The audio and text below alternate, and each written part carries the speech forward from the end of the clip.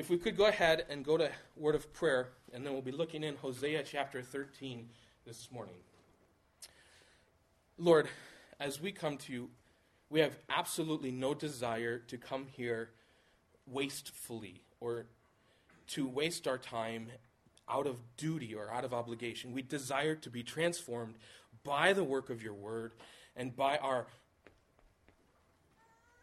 profession verbally as we sing and proclaim your glory.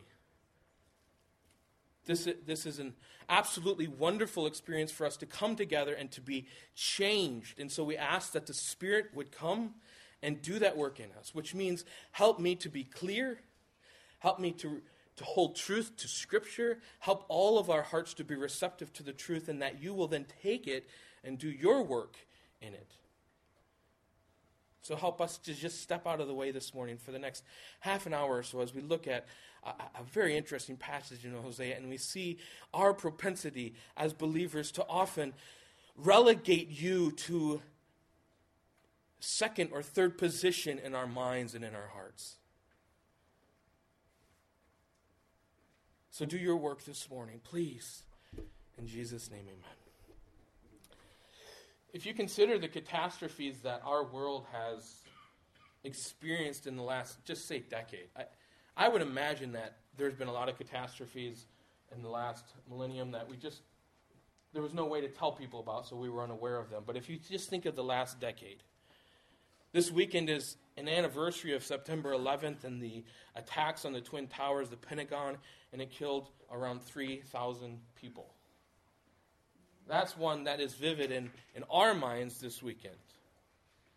But if we think of others, to be honest, the 3,000 that died that day is so small compared to some of the huge death tolls and some of the other natural disasters that took place. For instance, in 2004, the tsunami that hit the Sumatra coast in the Indian Ocean killed 250,000 people. In August of 2005, Hurricane Katrina basically leveled New Orleans, and 1,800 people were killed. An earthquake near India and Pakistan killed 86,000 lives in October of 2005. 2004 and 2005 were horrendous years. In 2008, there were two natural disasters. An earthquake in the Sichuan province in China killed 69,000 people. The cyclone Nargis in Burma killed 138,000 people in 2008. An earthquake in 2010 hit Port-au-Prince, Haiti's capital, and killed nearly 230,000 people. Do you remember those events? I would imagine, if you're like me, I have an absolutely horrid memory, but I would imagine you've heard of most of those. Some of them maybe you heard of, but they didn't really settle in your heart.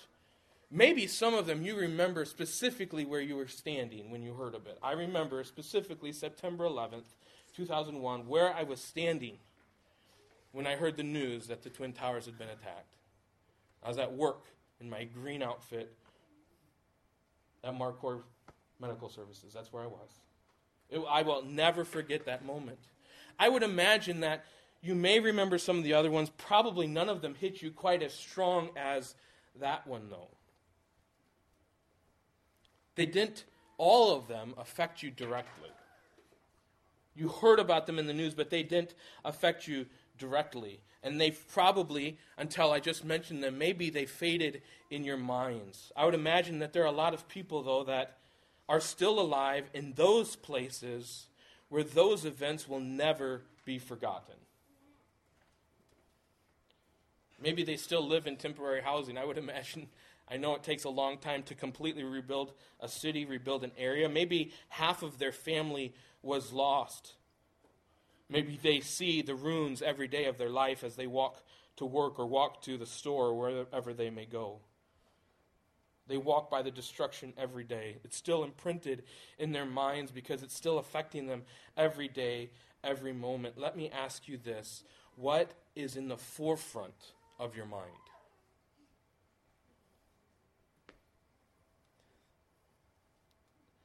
You're like, Pastor Sturgeon, I know. Is God in the forefront of your mind? Yeah, if that's what you were wondering, I was going to say that's where I'm going. Have you forgotten the death of Christ? Well, you would answer, I'm sure, with a definitive, no, of course not. Yet how often does the work of Christ rest in the forefront of our minds in our daily lives? Has Christ's death simply become a symbol of our faith? We wear a cross, or we have a cool tattoo, or we have this chain that reminds us of it, but it's simply this symbol. Or is Christ's death only remembered each month as we celebrate the Lord's table? Is his death something that saturates the music we listen to and sing, but never actually truly affects our lives? We love 102.5, but it doesn't really change anything. We love listening to this music and singing it on Sunday morning, but we walk out and Christ is not at the forefront of our lives. How do we get to the point where we forget the cross? Let me word it a little bit differently. How do we get to the point where the cross becomes something that is easily dismissed in our minds? How do we come to the point where the cross is irrelevant to our practical living? Well, in enters Hosea. And you're saying, really, Hosea? Yes. Beautiful paradigm of how we go from being blessed by God to forgetting him. As we go to the book of Hosea this morning, we find a simple process that we're going to look at. But before we read it, let's just get a real quick overview of Hosea. Now, God told Hosea to marry Gomer. She was a harlot. Hosea's marriage to Gomer is a picture of God's marriage to Israel, who was idolatrous. Gomer was a harlot. The people of Israel were idolatrous. And in this marriage, God's unconditional love is displayed to his people. Gomer left Hosea, committed adultery numerous times, and in the midst of her adultery, Hosea continues to uphold her, to support her financially, and she pushes him away. In the same way, Israel left God and committed idolatry numerous times, and each time God was upholding them and preserving them, and each time they were pushing him away. And yet each time Hosea tried and drew Gomer back, and in the same way God brought back and restored Israel time and time again. It's an absolutely beautiful picture of God's unconditional love and grace. And it's in this context that we find our passage this morning that lays down for us this process to forgetting. This process is serious because it is Israel's forgetting that led them to idolatry and their eventual destruction. Let's go ahead and take your Bible, Hosea chapter 13, and our focus this morning is on verses 4 to 8, but let me read 1 through 3 as well. Hosea chapter 13, starting in verse 1. When Ephraim spoke, there was trembling. He was exalted in Israel, but he incurred guilt through Baal and died. And now they sin more and make for themselves metal images, idols skillfully made of their silver, all of them the work of craftsmen. It is said of them, those who offer human sacrifice kiss calves. Therefore they shall be like the morning mist, or like the dew that goes early away, like the chaff that swirls from the threshing floor, or like smoke from a window. But I am the Lord your God. From the land of Egypt you know no God but me, and besides me there is no Savior. It was I who knew you in the wilderness, in the land of drought. But when they had grazed, they became full, they were filled, and their heart was lifted up. Therefore they forgot me. If you've followed me this morning, hopefully you have so far, you understand that I'm going to try to accomplish this goal this morning. Establish that we have a tendency to forget God in practicality. More specifically, we have a tendency to forget Jesus Christ and his death for us.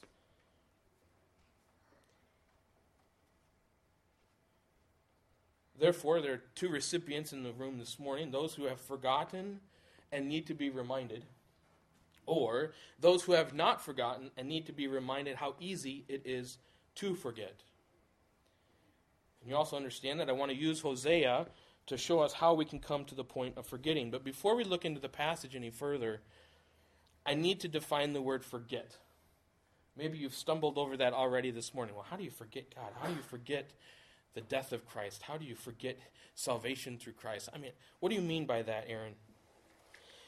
If you're like me, the meaning of forget carries with it the idea of this: a concept, event, or thought that has been lost in my consciousness. Maybe temporarily, maybe permanently. So if I say I forget, I would mean that the idea was absent from my mind. And that's what we often use. Your wife asked you, did you do this? I forgot. Which means that thought, that desire that your wife had for you was absent from your mind when you were supposed to take care of it. Right? We can do that a lot of times. If that's what I mean by forget, I need to offer a second definition.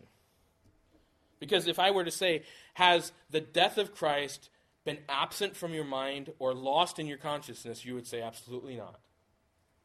Let me offer another suggestion. If we define forget this way: a concept, event, or thought that is ignored or withers in my mind, that would be a different question. So then I would ask it this way: has the death of Christ been ignored in your life?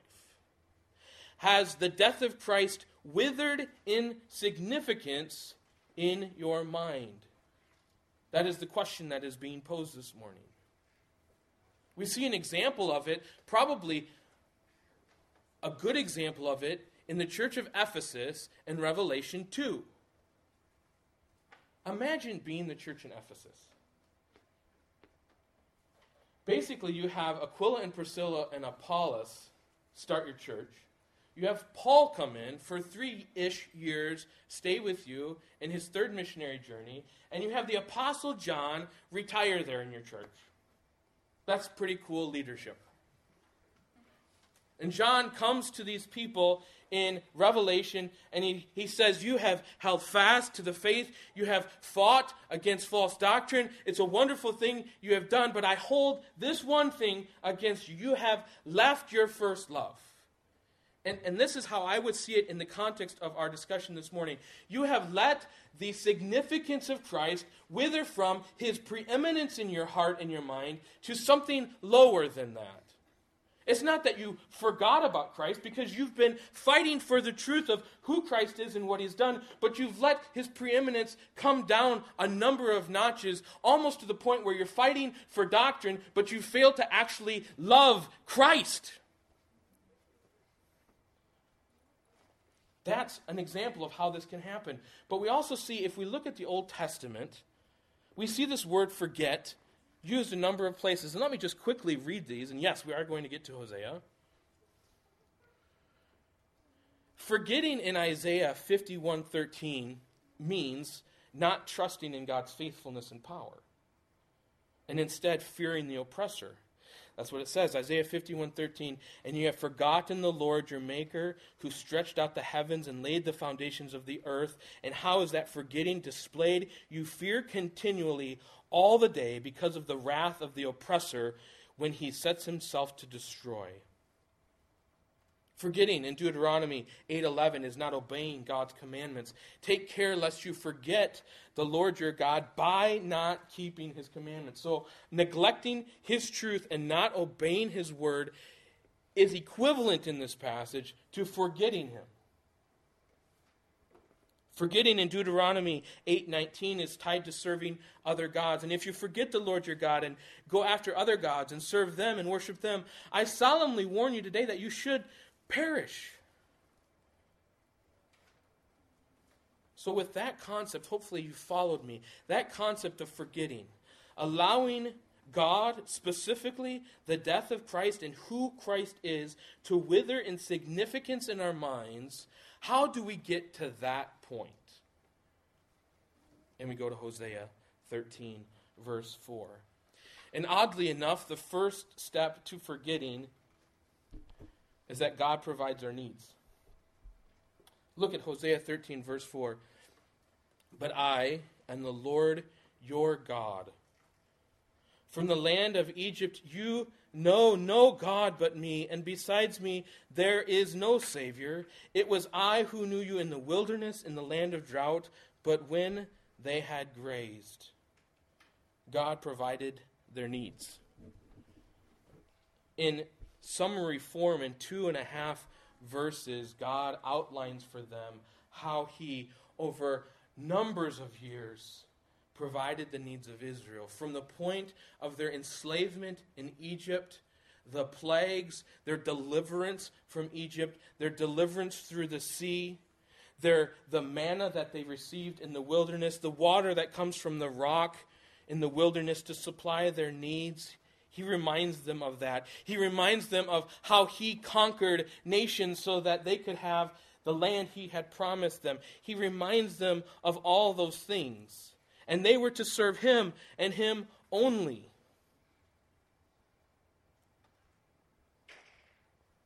So 2.5 verses, he reiterates this history. And let me ask you this. Has God, as we draw to ourselves, has God provided your needs as believers? I think it would be easy for us to, in the same way that Hosea outlines the history of God's provision for the people of Israel, for us to look at the New Testament and see briefly how God has provided your needs. God has promised to provide all our needs. Ephesians 1:3, who has blessed us in Christ with every spiritual blessing. God reminds us that while we were enemies, we were reconciled to God by the death of his Son. God reminds us that we ought to be content with what we have, for he has said, I will never leave you nor forsake you. God reminds us that Christ redeemed us from the curse of the law by becoming a curse for us. God reminds us that while some of us were at one time darkness, you were washed. You were sanctified. You were justified in the name of the Lord Jesus Christ and by the Spirit of our God. God reminds us that we were bought with a price. See, Israel struggled. They forgot what God had done in Egypt, in the wilderness, in the promised land, and regularly the prophets tell them, remember what God has done. I turn to you this morning and I say, remember what God has done. He has taken dark, wretched sinners and he has saved them to his glorious grace. That's an awesome thing. And yet so often we get worried about right now in the temporal. And we forget all of that. It's easy to do. We all do it. We all struggle with that. And I come to you today and I ask you, remember what God has done for you in Christ. That doesn't mean that life is easy. That doesn't mean that life hasn't been more challenging than we would have hoped, or more challenging for some of us than others. I mean, remember, Israel wandered in the wilderness. They were picking their food off of the ground. Just enough for that day.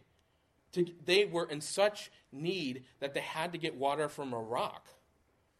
I mean, they must have had some rough days up to that point. And we as well. As we walk with Christ, there are days when we just struggle and hurt and have need physically. Christ is aware of that. I think all of you would probably quickly and heartily agree that God has provided our needs in a beautiful way in Christ, the same way he provided the needs of the people of Israel. And so we take then our second step to forgetting. God provides our needs, and then we become content with what we have. Hosea 13:6. But when they had grazed, they became full.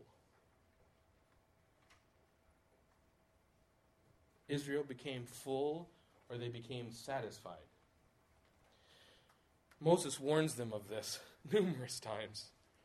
He tells them a couple different passages, and I don't know that I'll read both of them. But we find it in Deuteronomy 6:10-12, and in 8:10 through 14. We find it similarly by Agur in Proverbs 38 through 9. Let me read just a couple of those. Deuteronomy 6:10 through 12. And when the Lord your God brings you into the land that he swore to your fathers to give you, with great and good cities that you did not build, and houses full of all good things that you did not fill, and cisterns that you did not dig, and vineyards and olive trees that you did not plant, and when you eat and are full. So Moses, prior to this, in Hosea 13, right? Moses tells the people of Israel, when you eat and are full, take care lest you forget the Lord who brought you out of the land of Egypt, out of the house of slavery.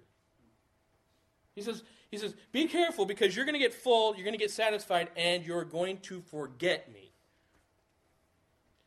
Same concept. Agur prays that it will not happen.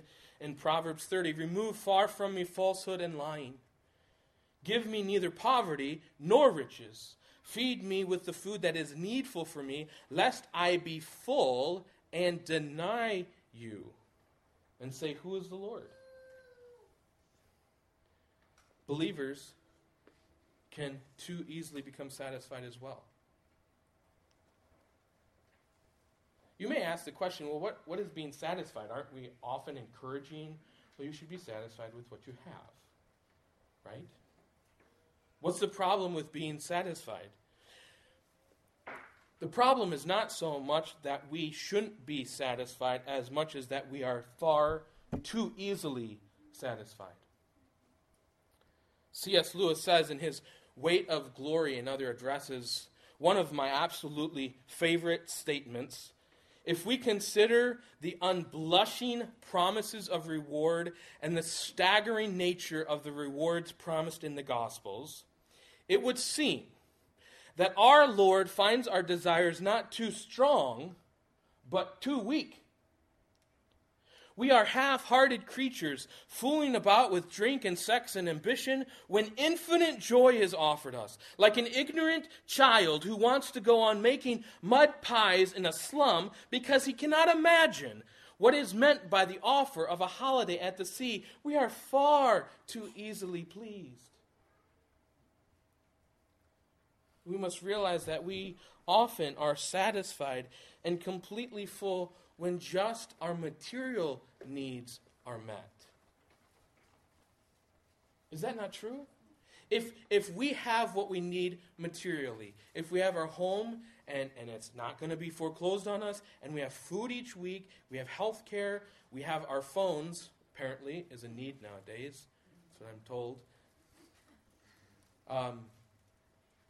Our family is healthy. We think through these 7 or 8 things. Our job is stable. I am satisfied. And I don't expect that of you because I think most likely you think spiritually. And I hope so. I hope that you don't think of your temporal condition and become satisfied.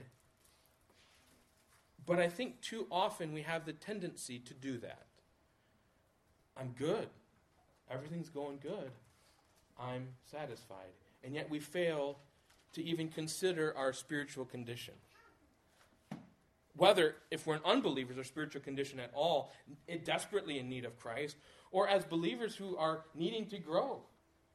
Having a passion for truth, having a passion for the Word, having a passion to grow in our, as Paul prayed for the believers, in grace and knowledge of our Lord and Savior Jesus Christ. He prayed, oh, Lord, help them grow in grace and in knowledge. Their understanding of grace, their holding to grace, and their knowledge of the truth. Help them grow. Are we too satisfied too easily with our knowledge spiritually? Can you still grow in your relationship with God? Obviously, the answer is yes. And I think too often we are too easily satisfied. As we've already read in the passage of Deuteronomy 8, becoming satisfied leads to the third step in forgetting, which we find in Hosea. We become proud of what we have attained. God blesses us, we become satisfied, and then we become proud of what we have attained. Let me restate that. We become proud of what we think we have attained. if we were to read further in Deuteronomy, then your heart be lifted up, and you forget the Lord your God, who brought you out of the land of Egypt, out of the house of slavery. God who led you through the great and terrifying wilderness with its fiery serpents and scorpions and thirsty ground where there was no water. God who brought you water out of the flinty rock. God who fed you in the wilderness with manna. Beware, lest you say in your heart, my power and the might of my hand have gotten me this wealth. You shall remember the Lord your God, for it is He who gives you power to get wealth, that He may confirm His covenant. This is the same conclusion that Hosea proclaims in Hosea 13, verse 6. When they had grazed, they become full, they were filled, and their heart was lifted up. This moral decay or unraveling to a point of pride is a trend not only in the history of the people of Israel, but as well in our lives. And that's why Paul reminds us in Titus 3:5, He saved us, not because of works done by us in righteousness, but according to His own mercy, by the washing of regeneration and the renewal of the Holy Spirit. Ephesians 2:8-9. For by grace you have been saved through faith, and this is not of your own doing. It is a gift of God, not of works, so that no one can boast. This inclination to pride in believers is dealt with by Christ numerous times in the Gospels and reiterated by Peter in 1 Peter 5. Likewise, you who are younger, be subject to the elders. Clothe yourselves, all of you, with humility toward one another. For God opposes the proud. Can you not imagine, as Peter writes this section, he recalls the time when he turns to Christ and said, I'll never forsake you. And he writes to these young believers, and he says, God hates pride. He hates it. I love the passage where Peter and Christ walk on the sea and Christ forgives Peter. It's so beautiful, and you see this dramatic change in the life of Peter as he writes to these believers that are going through persecution, and he says, clothe yourselves with humility. God opposes the proud, but gives grace to the humble. Humble yourselves, therefore, under the mighty hand of God, so that at the proper time He may exalt you. In the same way that Israel became proud as they viewed all that they thought they had accomplished, we can easily become proud of all we have accomplished. Consider how easy it would have been for Israel as they sit in their ornate house that they had taken from another people. And they think of, man, we've done a lot of good work the last 50 years. I mean, really think about it. Because, we were prisoners in Egypt, and bam, we got out of there. And then we actually went over the sea on dry ground. Moses was awesome on that one. And now we've just taken over everyone, and look at the house and the sweet garden I got in the back. Now, yes, am I being a little dramatic? Obviously. But do you think that's possible?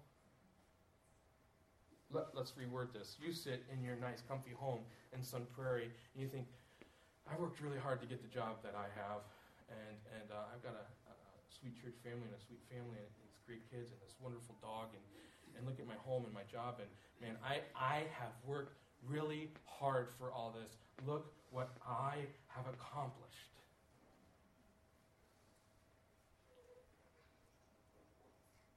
You're one step away from forgetting Christ.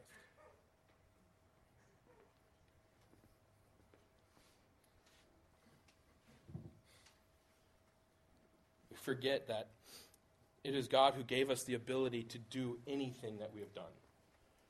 Not only did He give us the thing, He allowed us the ability and the wisdom to accomplish that thing. And we accomplish it and think it's all us, failing to realize He's the one who gives us the strength and power to do it for His glory. And it's this pride that brings us to the last step in this process. God blesses us. We become full or satisfied, comfortable. We become comfortable. We become proud of what we think we've attained, and then we forget God. This forgetting is the last step mentioned by Hosea in Hosea 13:6. But when they had grazed, they became full, and they were filled, and their heart was lifted up, therefore they forgot me. I remind you, as I mentioned at the outset of this message, what it looked like for Israel to forget. Israel did not trust in God's faithfulness and power, and instead they feared their oppressors. That was what their forgetting God looked like. Israel did not obey God's commandments. Israel served other gods. Israel depended on their own counsel and not that of God's. What about us as believers? Do we forget God? Most specifically, or more specifically, do we forget, ignore, or allow to wither in our minds the work of Christ for us on the cross? Has his death become an irrelevant fact in the everyday decisions of our lives? Sadly, I remember sitting, I don't think I was teaching. I think I was sitting in a class, and it was on parenting, and one of the teachers said, I think it's important that we encourage, or someone in the class said, I think it's important that we encourage our children to consider, would Christ be pleased with the action that you're doing? And I remember my heart sank as one of the people said, oh, come on, guys. Really? Do you even do that? And I remember a number of us actually said, yeah, like we do. Like we care what Christ thinks of something. And he's like, I don't think we do that. Pretty sure we do. And if you don't, pretty sure you need to. And I realized, it struck me right then, a guy that claims Christ, that I think loves Christ, loves the truth, in his practical living, he doesn't consider whether Christ would be pleased with an action he just committed. How true is that of us as Christians? I hope that's not normal. But that's where we've come to. We get so comfortable with our lives, maybe spiritually and physically. We come to this point thinking, look what we've done, and we simply allow Christ to wither in significance.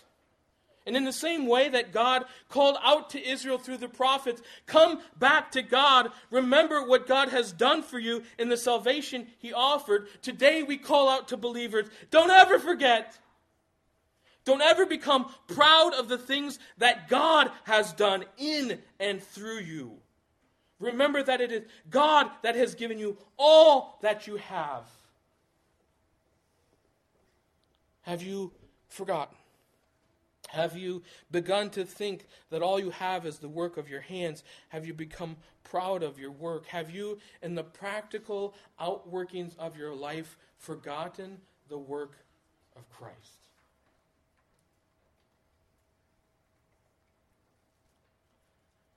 In the last 10 years or so, goodness now, I guess it's 13 years,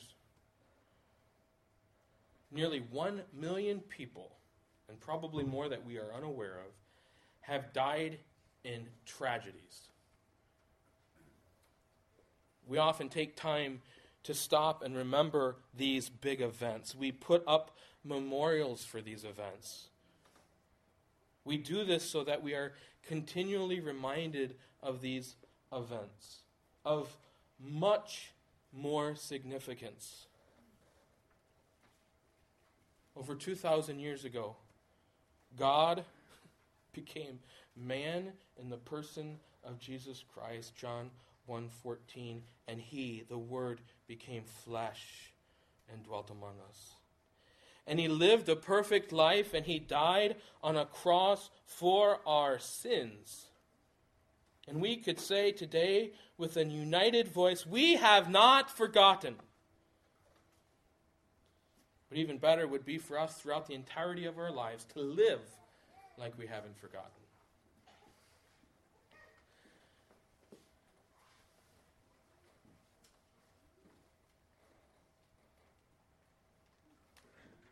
If you find that, as you consider this message, God has provided for you. He has met your needs. where would you find yourself on that continuum? Being satisfied? Being proud of what you've attained, forgetting God? Or basking in what Christ has done? It's somewhere on that line. The beautiful thing that is true, that is pictured in Hosea, if you have strayed, there is forgiveness in Christ.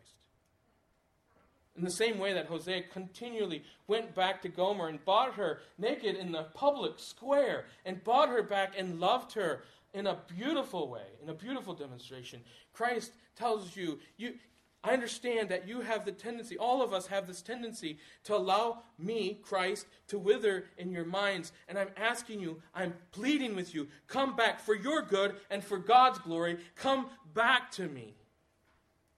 So we then offer 1 John 1:9, that when we ask forgiveness, He is quick to forgive, and we repent of that sin, and we turn and we have failed to look at Christ, but we're going to look back. And that's what John says in Ephesians to the in Revelation to the church in Ephesus.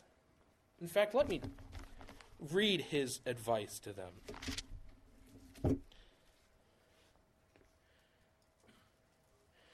Verse 5 in chapter 2 of Revelation, remember, therefore, from where you have fallen, repent and do the works you did at first.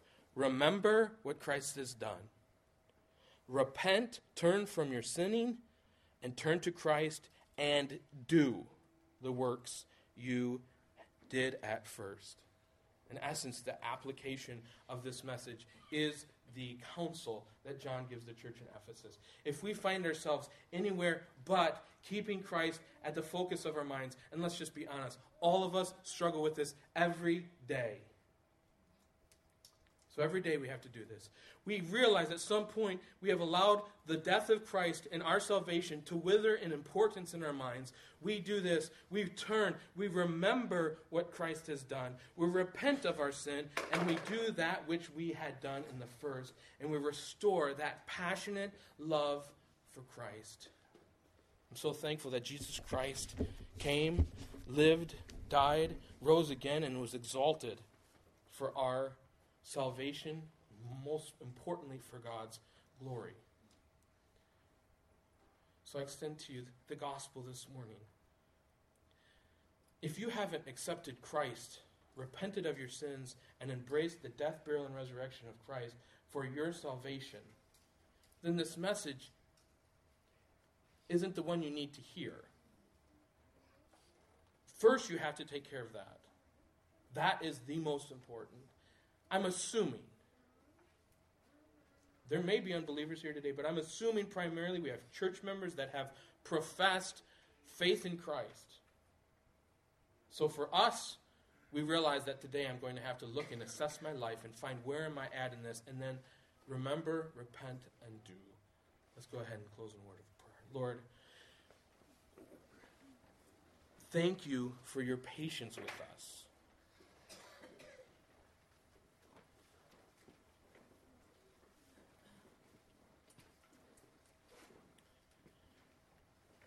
We too often, it's almost as if this message is at one point of time. The problem is we do this regularly. We go through this process. You bless us, and then we're satisfied, and we become proud, and we forget you. We let you fall in preeminence. This is a daily thing. This is a message that is regularly to be on our minds. The truth that we must work diligently through the power of the Spirit to allow Christ to remain preeminent in our hearts and minds. So please do that work. Only you can do that work. Help us to acknowledge that work that you have done. You who have promised, he who began a good work in you will perform it until the day of Jesus Christ. Thank you for that promise. Help us to rest in your very powerful, capable work in our lives. Bless this church family. Thank you for them. Work in their hearts. Work in their lives. In Jesus' name, amen.